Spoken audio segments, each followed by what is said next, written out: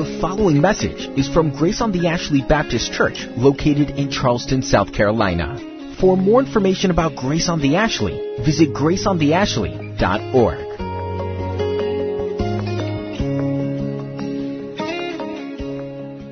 It's a glorious psalm we look at today. You know, we finished 2 Peter last week, and we're going to spend some time in the Psalms. We're also doing Psalms on First Wednesday for that worship service. And Pastor Greg noted that there are a lot of Psalms, so we won't take them all up. And by the way, First Wednesday won't be First Wednesday next month. It'll be Second Wednesday. So First Wednesday will be Second Wednesday never mind. We'll let you know. We'll fill you in on all of that when the time comes. I preached on First Wednesday in January and March. I preached Psalm 1 in January and Psalm 2 in March. So coming today, I just figured I'd stay in order, keep on doing that order I was doing, although we won't necessarily do them completely in order. Psalm 1 and 2 are really foundational psalms. I read somebody said Psalm 1 and 2 are like the double doors that you open up to go into the Psalms. Psalm 1 stressing that contrast between the righteous and the evil, and then Psalm 2, the reign of the Lord's anointed, that war between the world and Christ, even as he says, kiss the Son, there in Psalm chapter 2. And then Psalm 3 gets personal. Describes a person who's in great imminent danger as a new day, a new morning dawns in that person's life. And that person we know is David, a type of Christ, and his enemies. Psalm 3, just by way of introduction, Psalm 3 is historically has been called a morning psalm, morning like early in the morning psalm, mainly because of verse 5. You see, I lay down and slept, I woke again. A wonderful exclamation on God's ability to wake us up. I lay down, I slept. I didn't have cardiac arrest during the night. I didn't go into kidney failure during the night. God woke me up the next day. God's in charge of those things, you know. And so it has traditionally been called a morning psalm. Not necessarily in the sense you just use those words. You think, well, that's not enough to call it a morning psalm. But when you realize that this entire psalm, it comes from a particular morning in David's life, a dangerous morning, a pivotal morning for him, then you realize calling it a morning psalm might not be such a bad idea. And Psalm 4, they go together as well, has been known as an evening psalm, mainly because of verse 8, in peace I will both lie down and sleep. For you alone, O Lord, make me dwell in safety. So we have a morning psalm and an evening psalm. You also see at the end of each stanza or verse in Psalm 3 the word Selah or Selah. I was going to explain to you what that means, but we don't know what that means. And we have no idea what that means, although it has been narrowed down to be some sort of musical notation. Maybe a rest, maybe a crescendo. It's some sort of musical notation, possibly meaning stop, ponder those thoughts you just sang. And that's the best we can do. We just don't know about that word Selah. Also, there's a heading. This is the first psalm with a heading. There are several firsts in this particular psalm. This is the first psalm where the word psalm is occurred. A psalm of David, you see in the introduction. Mizmor is the Hebrew word for that. It's a poem to be sung to musical accompaniment, much like we just did. It's also the first psalm to talk about David, a psalm of David being the author. And it's the first psalm to give us a historical setting. And all that comes in that heading. See that? A psalm of David when he fled from Absalom, his son. That's the title. It's one of 14 different psalms that are linked to some historical event, all in the life of David. Psalm 51 is one of those that Josh preached a couple Wednesday nights ago. Again, about David, when David says, "Have mercy on me." We'll look at that in a minute. Also, in the Hebrew Bible, they consider that a verse. So if you go, we call the Old Testament the Hebrew Bible, but if you go get an official Hebrew Bible, for those psalms that have headings, the verse numbers are different from your verse numbers. In the Hebrew Bible, Psalm 3 has 9 verses. In our Bible, it has 8, just so you'll know. And it is Scripture. Those headings are Scripture. That's not something... At the top of your Psalm 3, your Bible may say, "Save me, O God," if you have an ESV. That's, I'm sorry, this is not a class on Bible, but just for a second. "Save me, O God." The translators put that heading in there. A psalm of David, when he fled from Absalom, his son, was inspired by the Holy Spirit to be put in Scripture. And that's what it is. In fact, the New Testament even affirms that. Mark 12, Acts 2, there are a couple places where we get the affirmation in the New Testament that these headings are Scripture itself. They believe them to be the Word of God and true. So there you have all the firsts in Psalm 3. I'll break it up into 3 sections. Some people break it up into 4. I'll break it up into 3. And first we have the believer's crisis, the believer's confidence, and the believer's conviction. Might not be a bad thing that we're talking about this psalm on Father's Day, because we'll look at a father. More importantly, we'll look at a heavenly Father. First, the believer's crisis. "O Lord, how many are my foes? Many are rising against me. Many are saying of my soul, there is no salvation for him in God." David's in a crisis. It's crisis mode for David. The heading has already told us that when it says, when he fled from Absalom, his son. And we see that story in 2 Samuel. We're going to actually look at that some throughout this first part. But ultimately, we see it from chapter 15 on in 2 Samuel, but ultimately it comes from chapter 12 in 2 Samuel. And it's 2 Samuel 12 where God sends Nathan to David. And he reveals to David his sin and the evil of his sin, and his sin with Bathsheba, birthing a child that dies. His sin to have Bathsheba's husband killed. All that went along with that.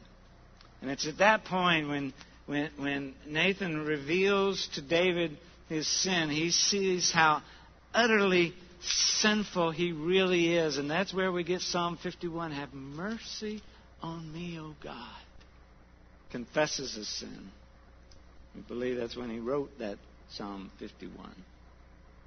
But we also see that regardless of him saying, "Have mercy on me, O God," seeking forgiveness, supposedly receiving forgiveness, there's still consequences for his sin. And that's what, following through the rest of 2 Samuel, we see the consequences of that sin in his life. It reminds me of the story of a mother who's explaining to her 5-year-old son that if he made the decision to disobey her, that child would have to live with the consequences.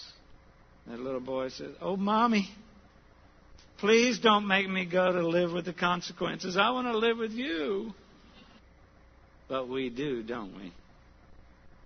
We do have to go live with the consequences, the choices we've made in our lives. It's true of Bible characters, familiar Bible characters, godly Bible characters, almost all the Bible characters. And even this one that Scripture calls a man after God's own heart. What a dysfunctional family. You have a dysfunction. We won't have volunteers, but do you have a dysfunction? Well, all our families are dysfunctional, just on different levels. But this one's a mess. David had a son, Amnon, who rapes his sister, Tamar. As a result of that, Absalom, in burning anger, kills his brother Amnon. And then it went downhill from there. And that's the story he's referring to in Psalm 3. Let's look at that a little bit also in 2 Samuel 15. Verses 7 and 8. At the end of 4 years, Absalom said to the king, "Please let me go and pay my vow, which I vowed to the Lord in Hebron. For your servant vowed a vow while I lived in Geshur in Aram, saying, if the Lord will indeed bring me back to Jerusalem, then I will offer worship to the Lord." And David let him go. And as he let him go, his son go, Absalom, a conspiracy begins. Verse 12. While Absalom was offering the sacrifices, he sent for Ahithophel, the Gilonite, David's counselor from the city of Gilo.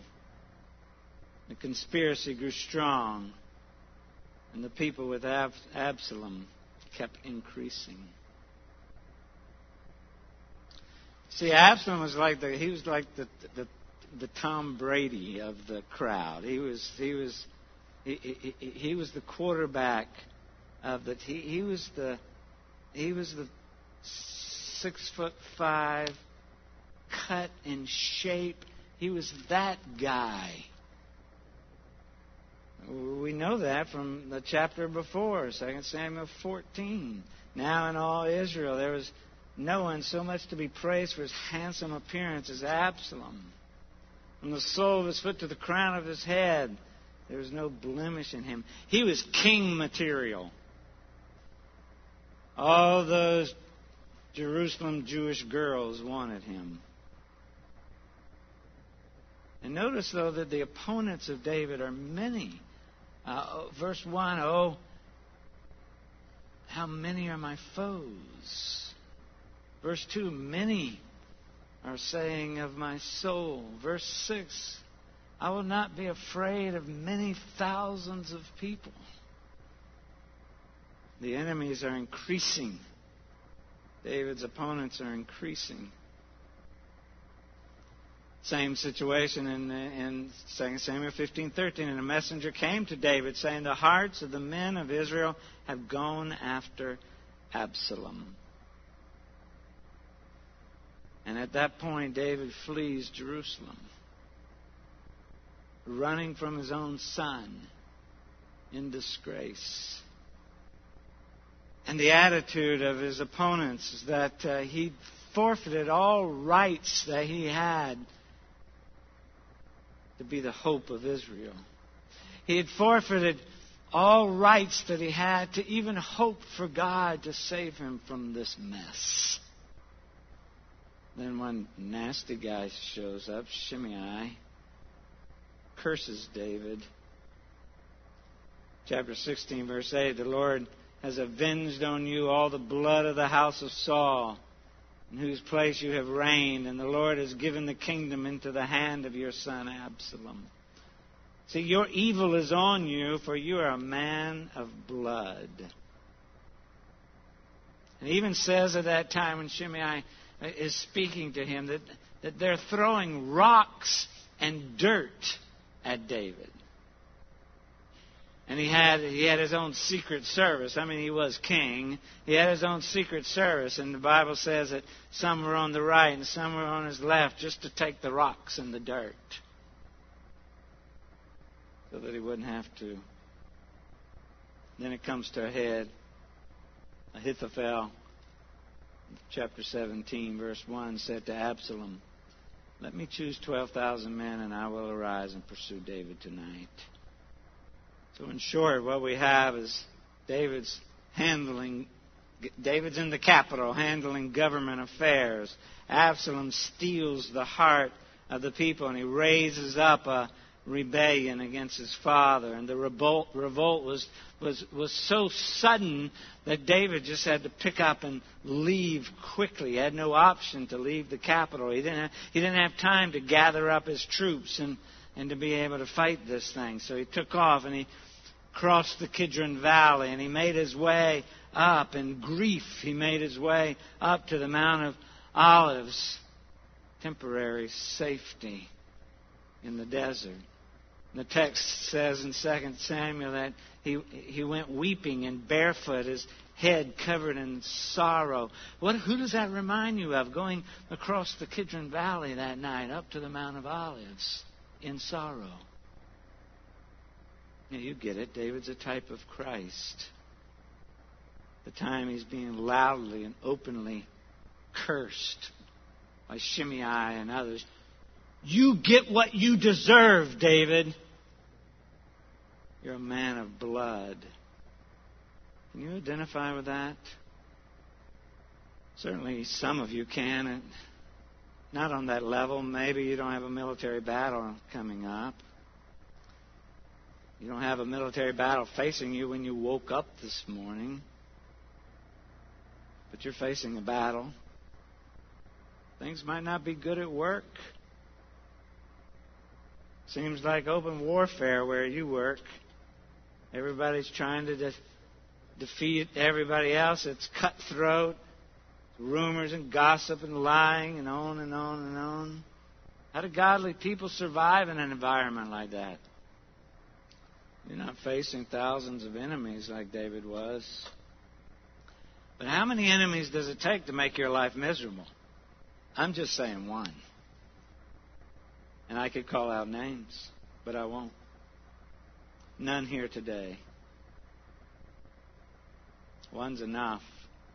If they're determined enough to make your life miserable, and you probably have more than that, especially if you're in a leadership position. Worse than that, you're not being attacked today by soldiers that are commanded by your son. But your son may hate you, or your daughter, or at least hate what you stand for. Or maybe a spouse has betrayed you. You thought that spouse was on your side. But it appears that wasn't the case. It could be that your enemy's saying, he or she is, you've made too many mistakes, it's all wrong, there's no salvation for you, you just need to go. Many are saying of my soul, there's no salvation for him in God. I don't think they're saying that God can't save you. What I believe they're saying is that God can save you, but He won't. Because you're so evil. Because you're cursed. You're a man of blood. You aren't fit to be king. We got somebody better. Charles Spurgeon said, "It is the most bitter of all afflictions to be led to fear that there is no help for us in God." Let me read that whole quote. We don't have it on the screen. Leave that sentence up there, Ben. If all trials which come from heaven, all the temptations which ascend from hell, all the crosses which arise from the earth could be mixed and pressed together, they would not make a trial so terrible as that which is contained in this verse. It is the most bitter of all afflictions to be led to fear that there is no help for us in God. You may feel that way in this cutthroat world we live in. You may feel that way when life falls apart. So where do you turn when life turns upside down? Where do you turn when they're out there taunting you? Where do you turn when those closest to you turn against, or those you thought closest to you turn against you? The oppression of the enemy is felt in a multitude of trials that tend to trouble us in our daily lives. It's not on the screen. Spurgeon said, troubles come in flocks. Troubles come in flocks. Where do you turn? Well, David knew the believer's confidence. Verses 3 and 4. But you, O Lord, are a shield about me, my glory and the lifter of my head. I cried aloud to the Lord, and He answered me from His holy hill. Selah. Now that's a pretty abrupt turnaround. My life's falling apart in one verse, and you, O Lord, are a shield about me. Why such a turnaround? Well, what I mentioned earlier before, be thou my vision. He's turned his attention from his enemies to God. James Boyce said, when a believer gazes too long at his enemies, the force arrayed against him seems to grow in size until it appears to be overwhelming. But when he turns his thoughts to God, God is seen as his true great stature, and the enemies shrink to manageable proportions. I remember those of you who took Experiencing God years ago, Henry Blackaby said, you know, when you're standing in the middle of the circumstance, all you can see is the circumstance. It's so vital that we learn to step out of the circumstance and see it from God's perspective. Is that right, Al? Did I say that right? I know Al took that course. Many of you others did, I'm sure. And I'd like to take this just even a further step. Not dealing just with people. Some of us will say, I suffer from anxiety, or I suffer from fear of man, or I suffer from some addictive personality, or something else that you find on the list of things. All of those things are really sin. Quite possibly just the consequence of sin.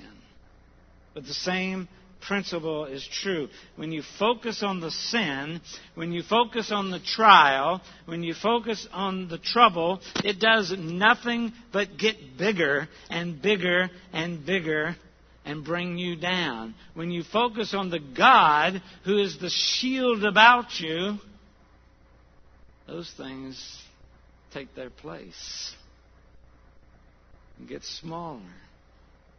The shield that can protect you from those things that try to bring you down in defeat. The shield will protect you. Quickly, David says of this awful morning, but you, O Lord, are a shield about me. Nobody else matters. Even if the entire world is against me, the one closest to me is the only one that matters, and the only one that matters is the one Almighty God. Nobody else matters. Even if everything is against me. And as soon as David turns his thoughts to God, he's got those first two verses where it's the end of the world for him. As soon as he turns his thoughts to God, he's reminded how strong God is, how puny his enemies are, standing next to God. Real trust comes from a true understanding of the resources that we have in Christ. Which is why the Word is so important to us. It's so important that we study it all, because that's where we learn where those resources are. Real trust comes from an understanding of the resources we have in God through Christ Jesus our Lord. So he tells us three things about God. God is a shield around him. God's been a shield for David in earlier occasions, if you know his story. And God would prove himself that way again. And he didn't make this up. Back in Genesis 15, verse 1, we read, "After these things, the word of the Lord came to Abram in a vision. 'Fear not, Abram, I am your shield.'" He knew who his shield was. God told Abraham he was. And David had used a shield in warfare. You even think when the rocks are being thrown at him, when the dirt's being thrown at him, he had men on his left and men on his right protecting him. He knew what a shield was. He'd used a shield in battle before. He'd used a shield for protection. He'd used a shield for defense. That's why he compared God to that shield. The thought was that God is protection, not just protection from a shield held out in front of him, but protection all the way around him, because Absalom and the rest of his soldiers were coming after him. He caused it as the consequences of his sin, but he knew God was his shield as well. Perfect safety for us. Perfect safety for believers from the multitude of trials that come our way. The fiery darts that the enemy throws at us that we read about in Ephesians chapter 6. God has provided armor for his believing people. Protection from the fiery darts that come our way. God is a shield. Second thing he said, God would lift up his head. Even if it's severely cast down. Sin beats us down. Shame beats us down. God always lifts us up. We can expect God to do that for us. We can expect God to be the protection. We can also expect him to lift our heads and our shame, the lifter of our head. Remember, I read he left Jerusalem defeated. He left Jerusalem dejected. He left Jerusalem despondent. He left Jerusalem depressed. Hung his head in shame. 2 Samuel 15:30, "But David went up the ascent of the Mount of Olives, weeping as he went, barefoot, with his head covered. And all the people who were with him covered their heads, and they went, weeping as they went." He hung his head in shame, but confident that God would lift up his face. Like that little boy misbehaved, and his dad found out that he misbehaved. He said, "Frank, come here, I need to talk to you." Frank comes with his head bowed. He grabs his chin and picks it up. "Let's talk about this." He lifts up his head. "Let's deal with this. I'm on your side."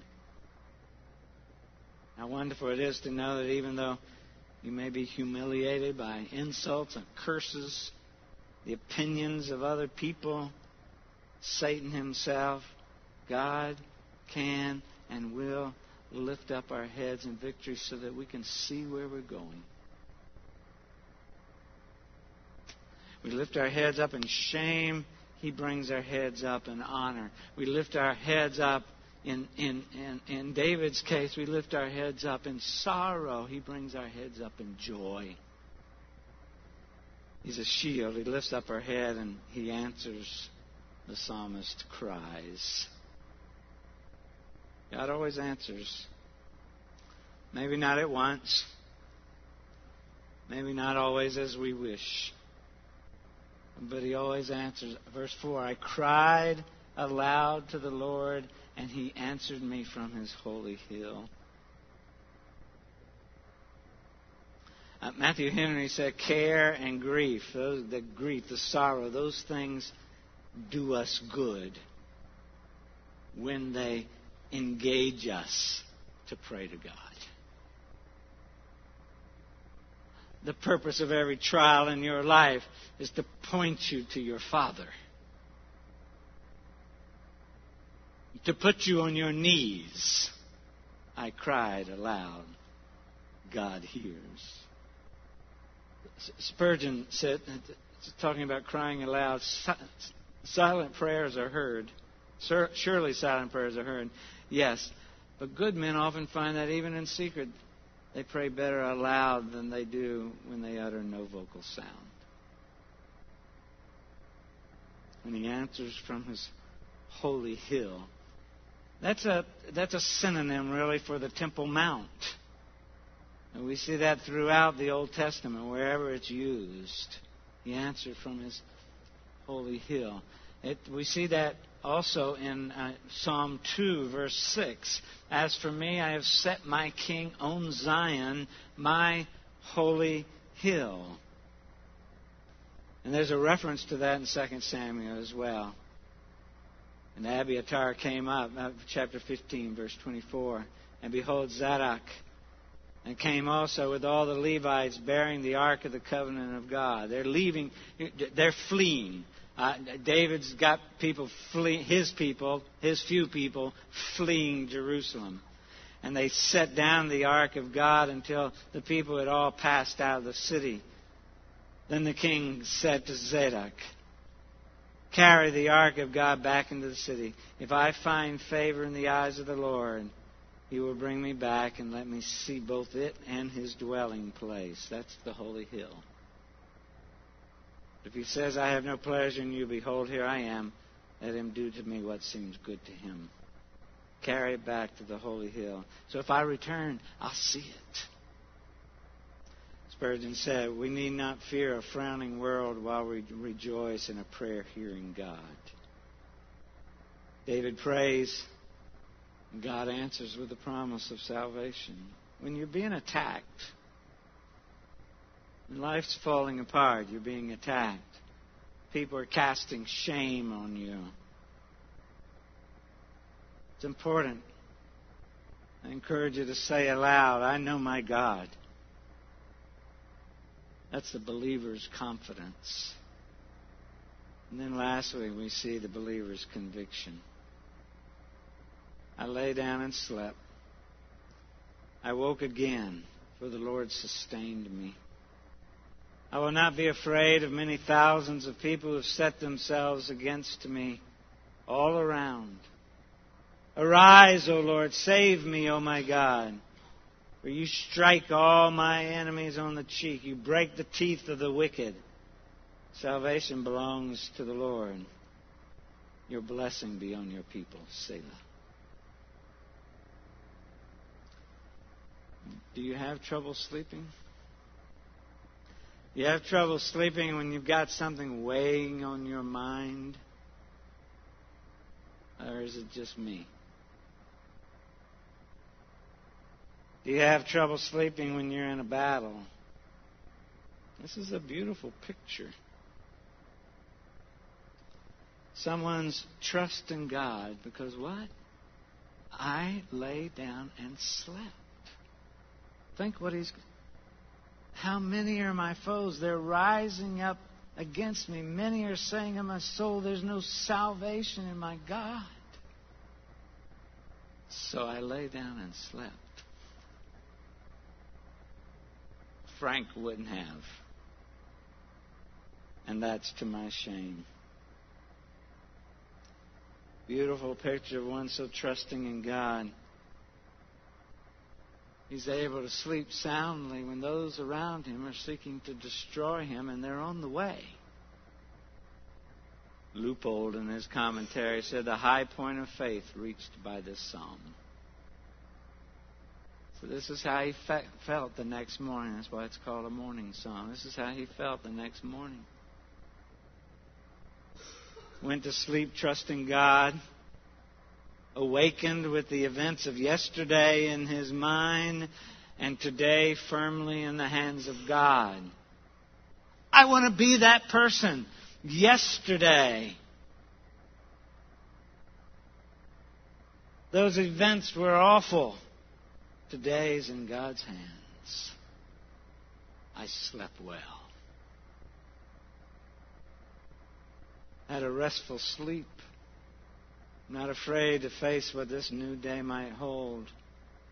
I will not fear the thousands seeking to destroy me. Or whatever it is in your case. You can name it. You know what it is in your case. So, arise, O Lord. God, you go to battle for me. Well, ultimately that story ends. God caused Absalom to listen to bad advice. Failed to defeat his father. At the time, his father was absolutely the most vulnerable. Then when the battle did happen, David was able to gather enough troops and prepare for it, and his military had a great victory. 20,000 men were killed, including his son Absalom. And that final verse contains the testimonial. Salvation comes from the Lord, followed by a blessing to his people. I found that interesting. We don't have enough time to deal with it. He spends the entire psalm talking about himself and what he's going through in his current situation. And finally, in the end, in the final few words, he addresses the truth that David's life was for the people of God. Talks about himself, all he's going through, the whole thing. Your blessing be on your people. God saved him for the people. Even as David's a type of Christ in this psalm, escaped his enemies, walked through the Kidron Valley, up to the Mount of Olives, just as Jesus did. It's interesting to note this contrast. In Psalm 3, it's about God saving the king and killing or destroying his enemies. In the gospel, God kills King Jesus so that he might save his enemies. Even you and me. For we once were enemies of God. Steve Lawson says, it's a hymn of individual lament, written to paint a clear picture of what triumphant faith looks like when it's tested by the fires of adversity. I suspect some of you came here today not with the feeling that you wanted to sing that glorious Hallelujah, Hallelujah, Jesus Christ is King. Hallelujah, Lamb of God for sinners slain. You were in the mood to sing songs that were joyful. Suspect you came today and you weren't even in the mood to have that greeting where everybody walks around and carries on conversations instead of greets each other. I suspect some of you came in today thinking about the attacks that had come your way in the last week. You weren't all giddy about coming to worship today. Life's burdens and attacks were getting to you. Stop. Don't focus on the enemy. Focus on your Heavenly Father. Salvation comes from the Lord. God's the author of salvation from beginning to end. If you were not, nobody would be saved. James Boyce says, salvation is of the Lord. But if that is true, if God has saved you in this great matter of salvation, why should you tremble before the lesser physical dangers of this life, however imposing and frightful they may seem?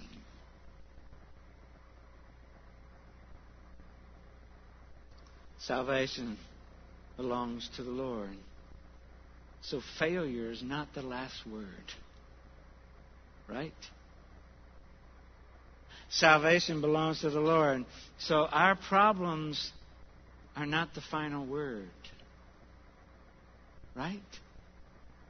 Salvation comes from the Lord. So loneliness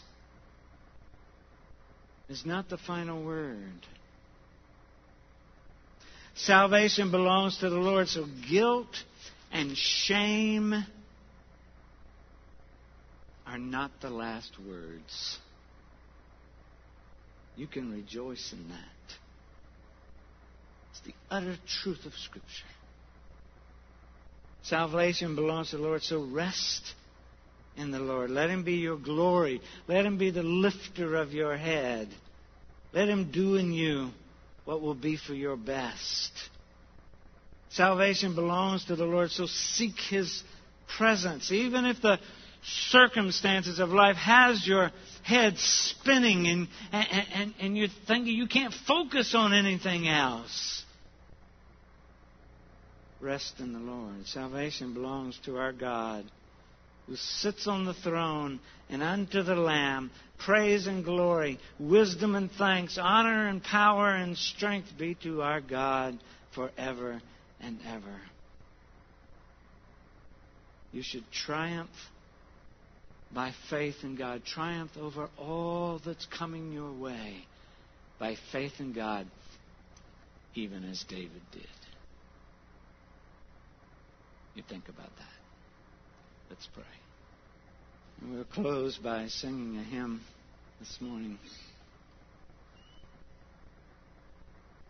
If during that hymn you have questions about the message this morning, some of the truths that were proclaimed in this message, if there are things going on in your life, the attacks coming your way, burdens weighing you down, you need somebody to pray with. During this closing hymn, you make your way to the back. Pastor Greg and others will be back there to receive you, to pray with you, to spend time with you. You do that. A crowd this size, some of you are suffering. Some of you are struggling with those very things. Salvation belongs to the Lord. Have somebody pray with you about it as we sing in a minute. Father, thank you for your word. Thank you for the truth of your word. Thank you that we have a shield.